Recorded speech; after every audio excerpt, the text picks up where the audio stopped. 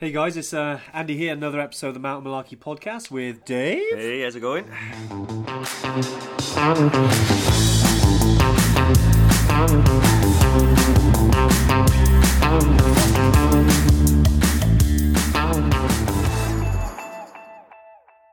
Yeah. So Stu, welcome to the Mountain Malarkey podcast. Thanks for joining us. Yeah, it's a pleasure. One of our first ever Evertrekkers, Dave, isn't it? Who's on the podcast? Yeah, that's it. I think the only one we've had before was possibly my father, and he doesn't really count.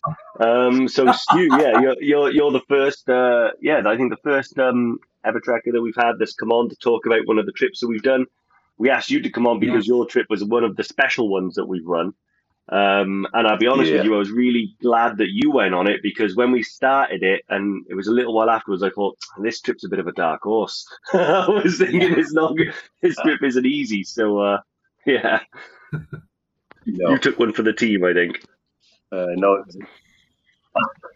Yeah, well, the guinea pig, I think, took the worst hit. Yeah.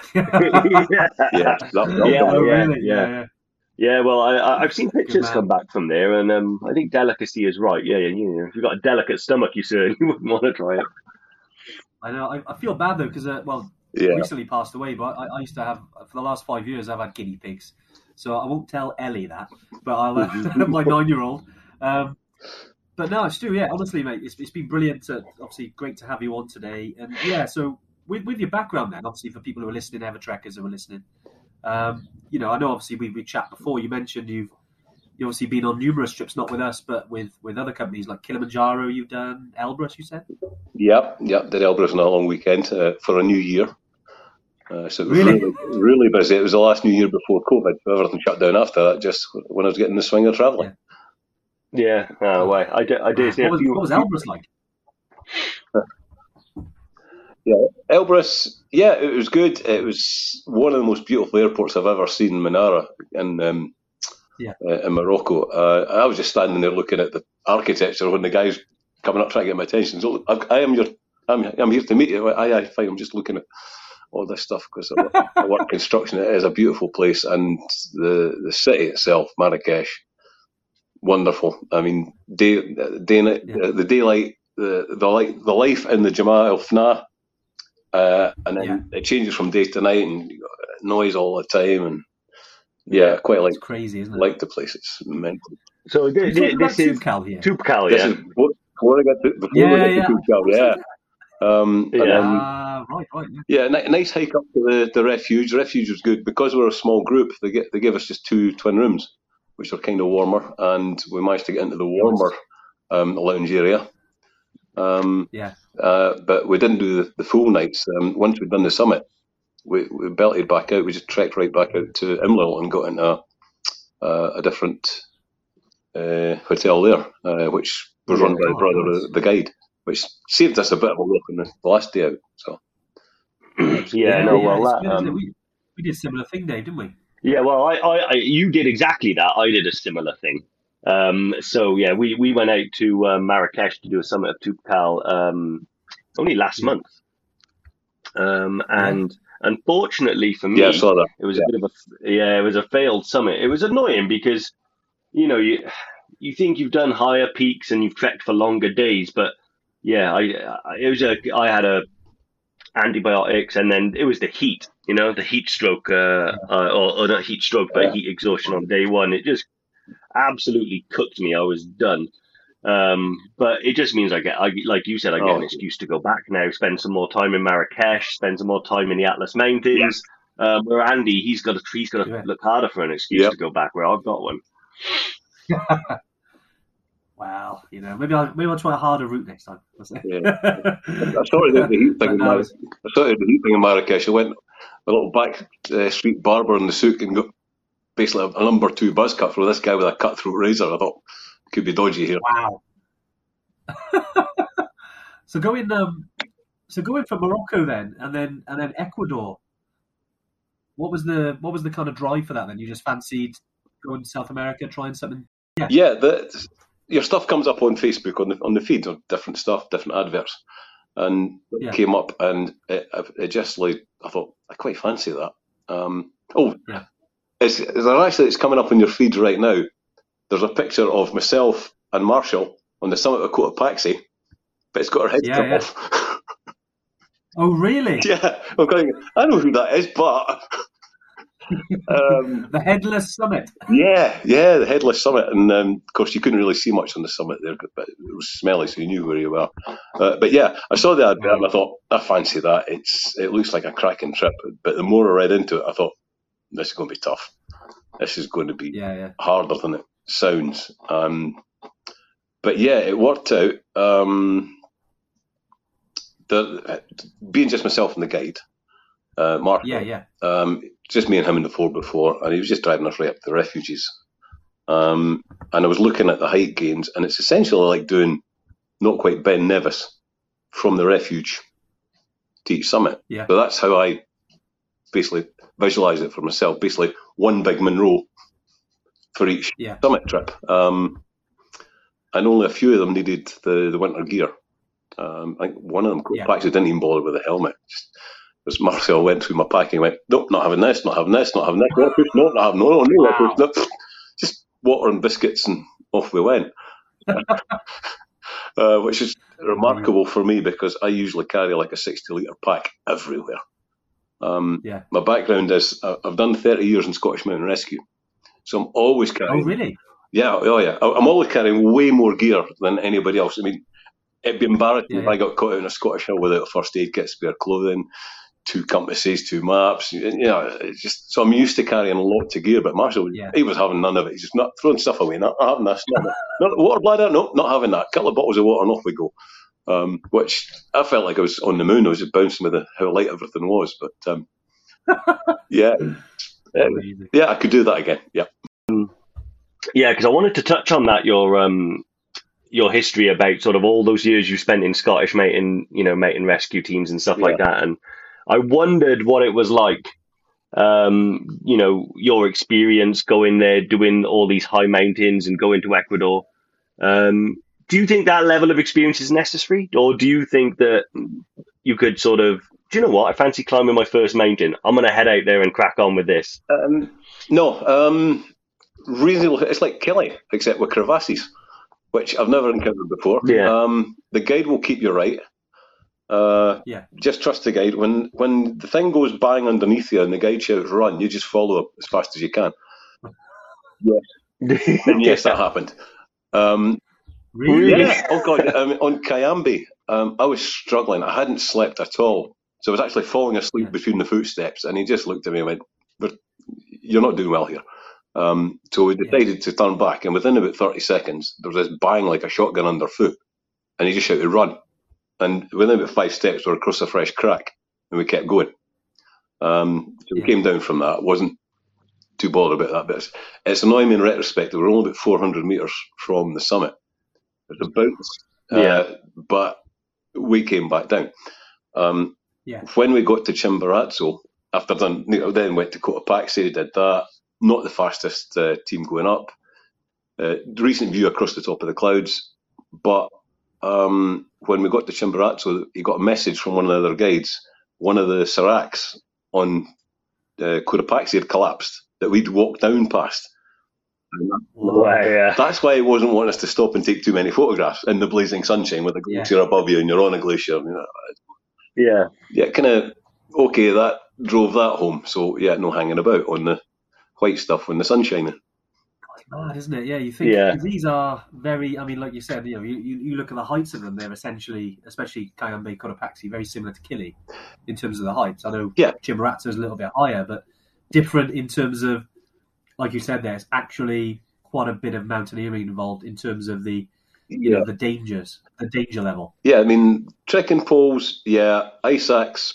Yeah. Okay, I'm pretty well versed on using one of those. So when you get to Cayambe, I think it's in the itinerary to go off to a glacier and do a bit of training, but we did because I kind of managed to persuade him and knew what I was doing with that stuff.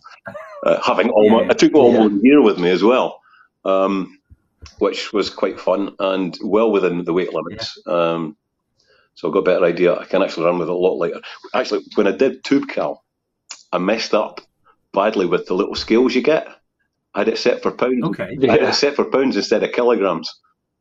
So I went. Oh no! Oh, really? I only went with like 10 kilos of stuff. got to the airport and thought, hang on, about to phone home and say, bring my other boots. But so I did Toubkal just in trainers and winter boots. Yeah. So it's doable. Wow. It's not bad, is it? That's lightweight. Do you know what? It's one of them that you think, well, I've seen the guides and some porters and stuff like that. When we were going through Imlil, I had like these expensive mountaineering boots on and all this high level stuff, and I stop for a drink and I'm served by a guy in flip flops, and I think, mate, could you let me down here? You're making me stand out a bit, Yeah. But no, it was definitely needed. We knew because we did it in winter conditions, so it was crampons and stuff like that. Yeah. It was up to the summit, but obviously I'm up to about halfway. Then I turn back. But one of the things I do recognise, Stu, and I do sort of sympathise with you is when you do have to turn back on the mountain. It's not the easiest thing to do, but it's when I often think in retrospect, it's better to do that and go back, than to push on and become, as I'm sure with your background, many times people should have turned back when they, but didn't, and then end up in a far stickier situation. Yeah, I've been up to Ben Morasant up in Ascent 3 times. I usually do a lot of my walking alone. Dodgy. Stuart no mates. But you go up, and I've done it in full winter. I've gone along, got to Cornival, and there's a ridge between the Cornival summit and the main summit, and it's all corniced over. Big cornices. And I looked at this and I thought, turned back, went back. The third attempt, I went up and fancied it and just rattled it in the summertime. Just, you've got to turn back. You can always come back again. The mountains are always there. But it's just a bit of a longer return trip to go to Ecuador. I was going to say, because you're going in, what was it, 6 weeks, something like that? About 3 weeks. I go fly. 3 weeks, is it? Wow. Queen's birthday. Fly. Nice. Wow. I think there's one other person on it, which I haven't connected to yet. It's not long to go.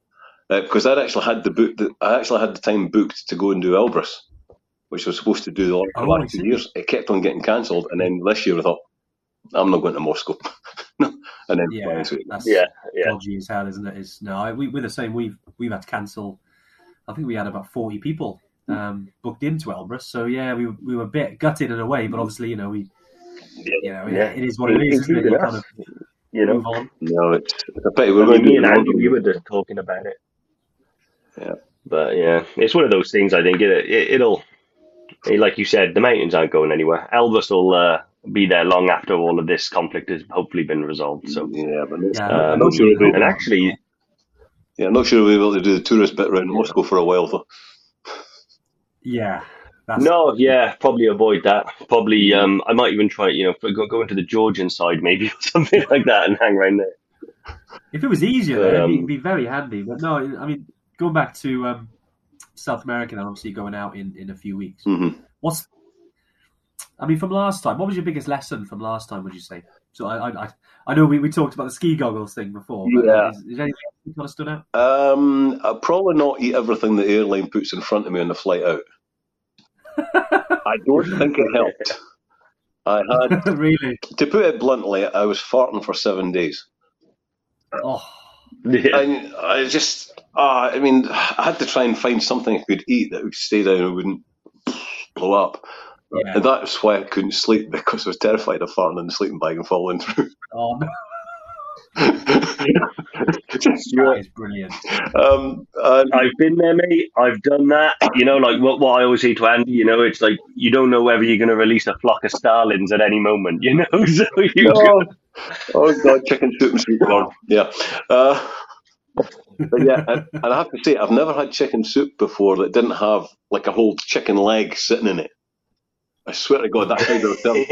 Yeah, what? Amazing. I went to one place and they had like a whole chicken breast and a whole potato sitting in this bowl of soup. I just, saves time, Stu. Saves time. They just chuck it in. I should have a plastic box and shoved it in there and used it as snacks later on. But watching the food. The local food, it's good, it's delicious, it's tasty. It's not quite what I'm used to. did get used to it after a wee while. But I had to go and get myself a steak now and again. The hotel in Baños. Yeah, why not, isn't it? If it's there, go for it. Yeah, well, the hotel in Baños had an Argentinian steakhouse right next door run by a German. And I went there the first night, and I went back the second night, I had exactly the same thing. I went, yeah, the same as last night. Big steak, potatoes, sweet corn, you know, the whole shooting match. All day to sleep because the sound of, Baños, it's like Blackpool. There's there's fluorescent lights and music and dancing and stuff going on, and there's kids on their cars and scooters whizzing about all the time. It's a bit noisy until it settled down. This is late on, I think it was Friday and Saturday we were there. It just got a bit noisy, and the big neon crosses up on the mountains round about you, and some gigantic catapult up the top of there that will fire you out over the top of the town if you're stupid enough to do it. Didn't do it. Wow, that sounds awesome. Yeah, there's I would do it. That sounds cool, isn't it? So with the food then, obviously I know you've gone for the steak and stuff. What's the local stuff like? What were you eating on the trip? Rice and fish and stuff. The fish came out. It looked like something prehistoric. Lots of bones and tiny stuff about it. I don't know what it was. You really had to scrape it to get the meat off. Not bananas, like roasted or sliced and diced. You know what I mean? They have them like potato chips, like potato crisps. Like thick Pringles, but it's bananas. Yeah. So there's a lot of that. A lot of vegetables in the diet. And of course, the guinea pigs. Marcel, or guineas. He was trying to take me to a proper restaurant, and we couldn't find one open that day. We were coming from Antisana Reserve. I know I had an extra day allowed for the summit, but once we'd done it the first time, if I'd given myself longer to think about it, I would have had a second crack at it. But we went away because I was concerned about trying to get a PCR test for getting home. I didn't know what the situation was, how quick I could get one. So we used that to go to Antisana Reserve. And on the way back from that, he found this little roadside. It was basically a container, like a 30-foot container. Half of that was a family's living accommodation. Another half was where they had the table and the cooker. No cutlery at all, and they were cooking like guinea pigs on a stick outside. Wow. And you get in, the skin was tough, got into it, ate it. It's quite delicious, a bit smoky. Washed it with Coca-Cola, canned of course. And there were dogs around. We thought they were sprays. And this was theirs. Now this family, they're existing by cooking and selling guinea pig by the side of a motorway, living in half a 30-foot container, and they've got 16 dogs. 16 dogs? 16 dogs. And I thought, kudos to you for looking after the dogs as well as a family. I mean, it's a tough existence. And every time you pull up traffic lights, there's people trying to sell stuff. But if they spot your white guy, the price of a puppy goes from $25 to $60. Yeah, they're selling puppies in baskets. There's basketfuls of guinea pig, and it's a different world. Guys in the back of it. There's an articulated truck going along the road. You're catching up with it. And two guys, full load on the back, tarpaulin down, tied down. There's two guys just lying on the back of that, chatting as they're going along the road at 50 mile an hour. It's just, I'm a truck driver as a living. I mean, we couldn't have that. Yeah. But it's mad, isn't it? It's such a different. I mean, I know South America is absolutely crazy. Here's Dave. Dave is back. Yep. He's coming in. But this is sometimes why I enjoy the traveling side to these, and Ecuador, I think it's not exactly mainstream travel. It's it is proper adventure travel, and it is a bit, these things of eating on, down the side street and actually eating with the locals rather than going to the, the chain restaurant. Yeah, it's much better, isn't it? You get more of a feel for the place, don't you? Yeah, I had a look in a McDonald's the first night in Quito rather than eating in the hotel, and then the last night I was googling around, found an Indian restaurant with like 4.9 stars. Wandered through the centre of Quito, wandered in there. Yeah. God Almighty, it was a dive. I asked for a chicken tikka masala, plain rice, plain bread, and I don't know what flavour of curry this was meant to be. It went down. I mean, you're talking linoleum floor and Formica tables, and the delivery driver was the only guy that could speak English. on his bicycle to deliver the takeout. It really was. God, it was seedy. Really? Oh yeah. I mean, I'm walking through the streets, and there's guys saying, "Yeah, you come into this nightclub." So it was in a good nightclub area. I mean, lots of jigging and dancing and stuff going on. And I had this hat with a Union Jack thing on it, Velcro. Took that off and pulled the hood up, so they couldn't tell you were foreign at a distance. And everybody's wearing masks. I'll give them this; they were very good at the mask wearing thing. Yeah. Really.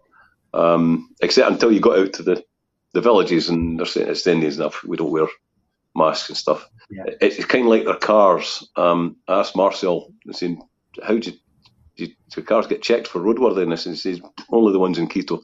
Yeah. So, yeah. Oh, yeah. The others they just use. So yeah, I mean, we were there in Tambo-Paxi, lovely refuge, brilliant place. Big, roomy, lots of hot water, restaurant, bar. And internet connection until the lightning knocked out the aerial mast. The same night, it was a big lightning storm. It washed away part of the Pan American Highway south of Quito. But nobody bothered putting warning signs off, and the motorcyclist went straight into the hole. Oh, wow. Yeah, easy. Down at the Gulf, didn't make it. So travelling was a bit delayed after that. One thing I'm curious about, Stu. So when did you decide that you were going to go back and do it again? Because obviously, you've told some pretty, I think they're exciting stories, but others might be a little rattled by all of a sudden a giant crack in the glacier, a serac that you missed by a day, some questionable cooking practices on the side of the road. And at what point did you think, do you know what? I'm going to go back, and I'm not going to wait a year. I'm going to go back pretty much right away. Well, yeah, okay. Obviously, I've been talking to the people that I was going to do Elbrus with, and we decided that we weren't doing it. And I thought, well, what can I do again? Because I got annual insurance with BMC, and I thought, I don't know if I can get the money back on this. So, being Scottish, let's get my money worth and go on a trip. And what can I do now? I really wanted to be the first one on your trip to succeed in everything. I didn't manage it the first time. I thought, I'm going to get on the second trip by hook or by crook. I'm going. So, and that's when I got in touch with you guys and said, yeah, can you fit me in again, please? Pretty please with a cherry on top. Yeah.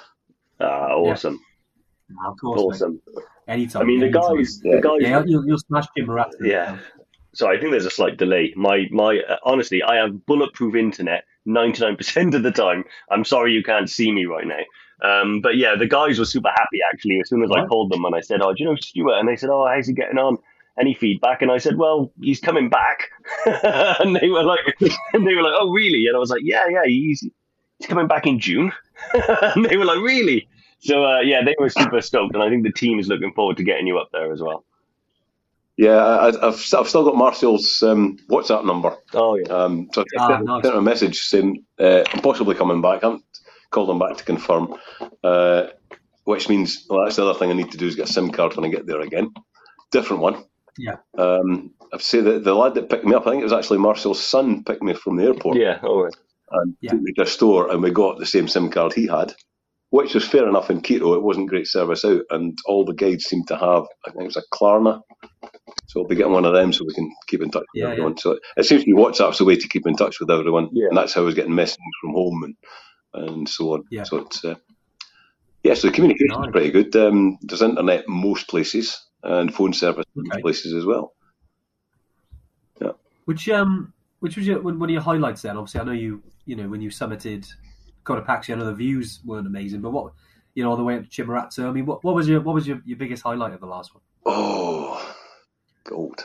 Or any moments rather than summits? Well, there's different types of moments. I mean, my basis is road transport and haulage. I'm looking at the different things. I've got brackets sticking outside the trucks with iron bars sticking out that we'd never get away with here. I'm seeing dual carriageway roads with curves tighter than the A-class roads you get over here because they're the weave between the mountains. Oh,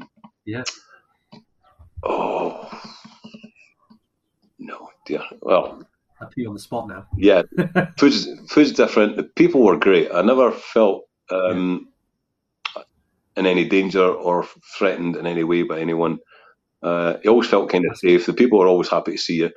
Make an attempt. I'm still trying to learn Spanish on Duolingo. Yeah. So, nice. It is appreciated that you make an attempt at it.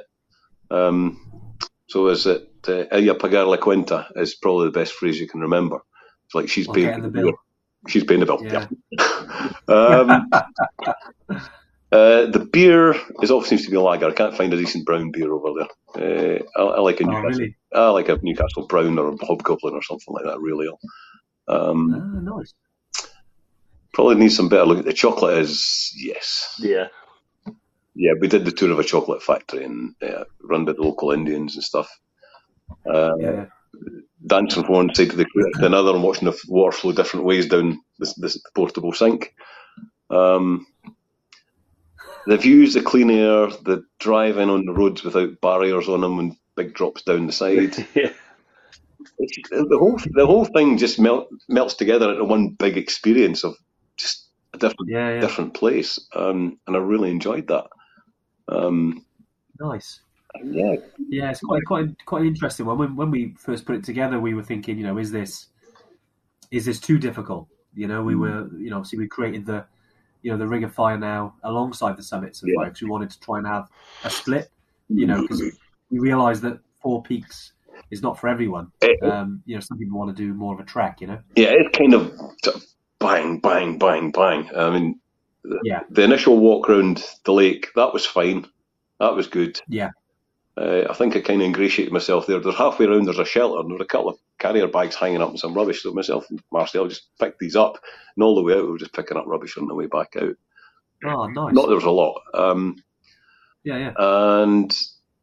okay, that bit of a rest. Then in Babura, where I did get in touch, and I thought, hang on, I'm going to be cheeky and get on the old Tuesday phone-in thing here and get the message. And that was just after we left the car. So it'd be about 7:30 in the morning for us.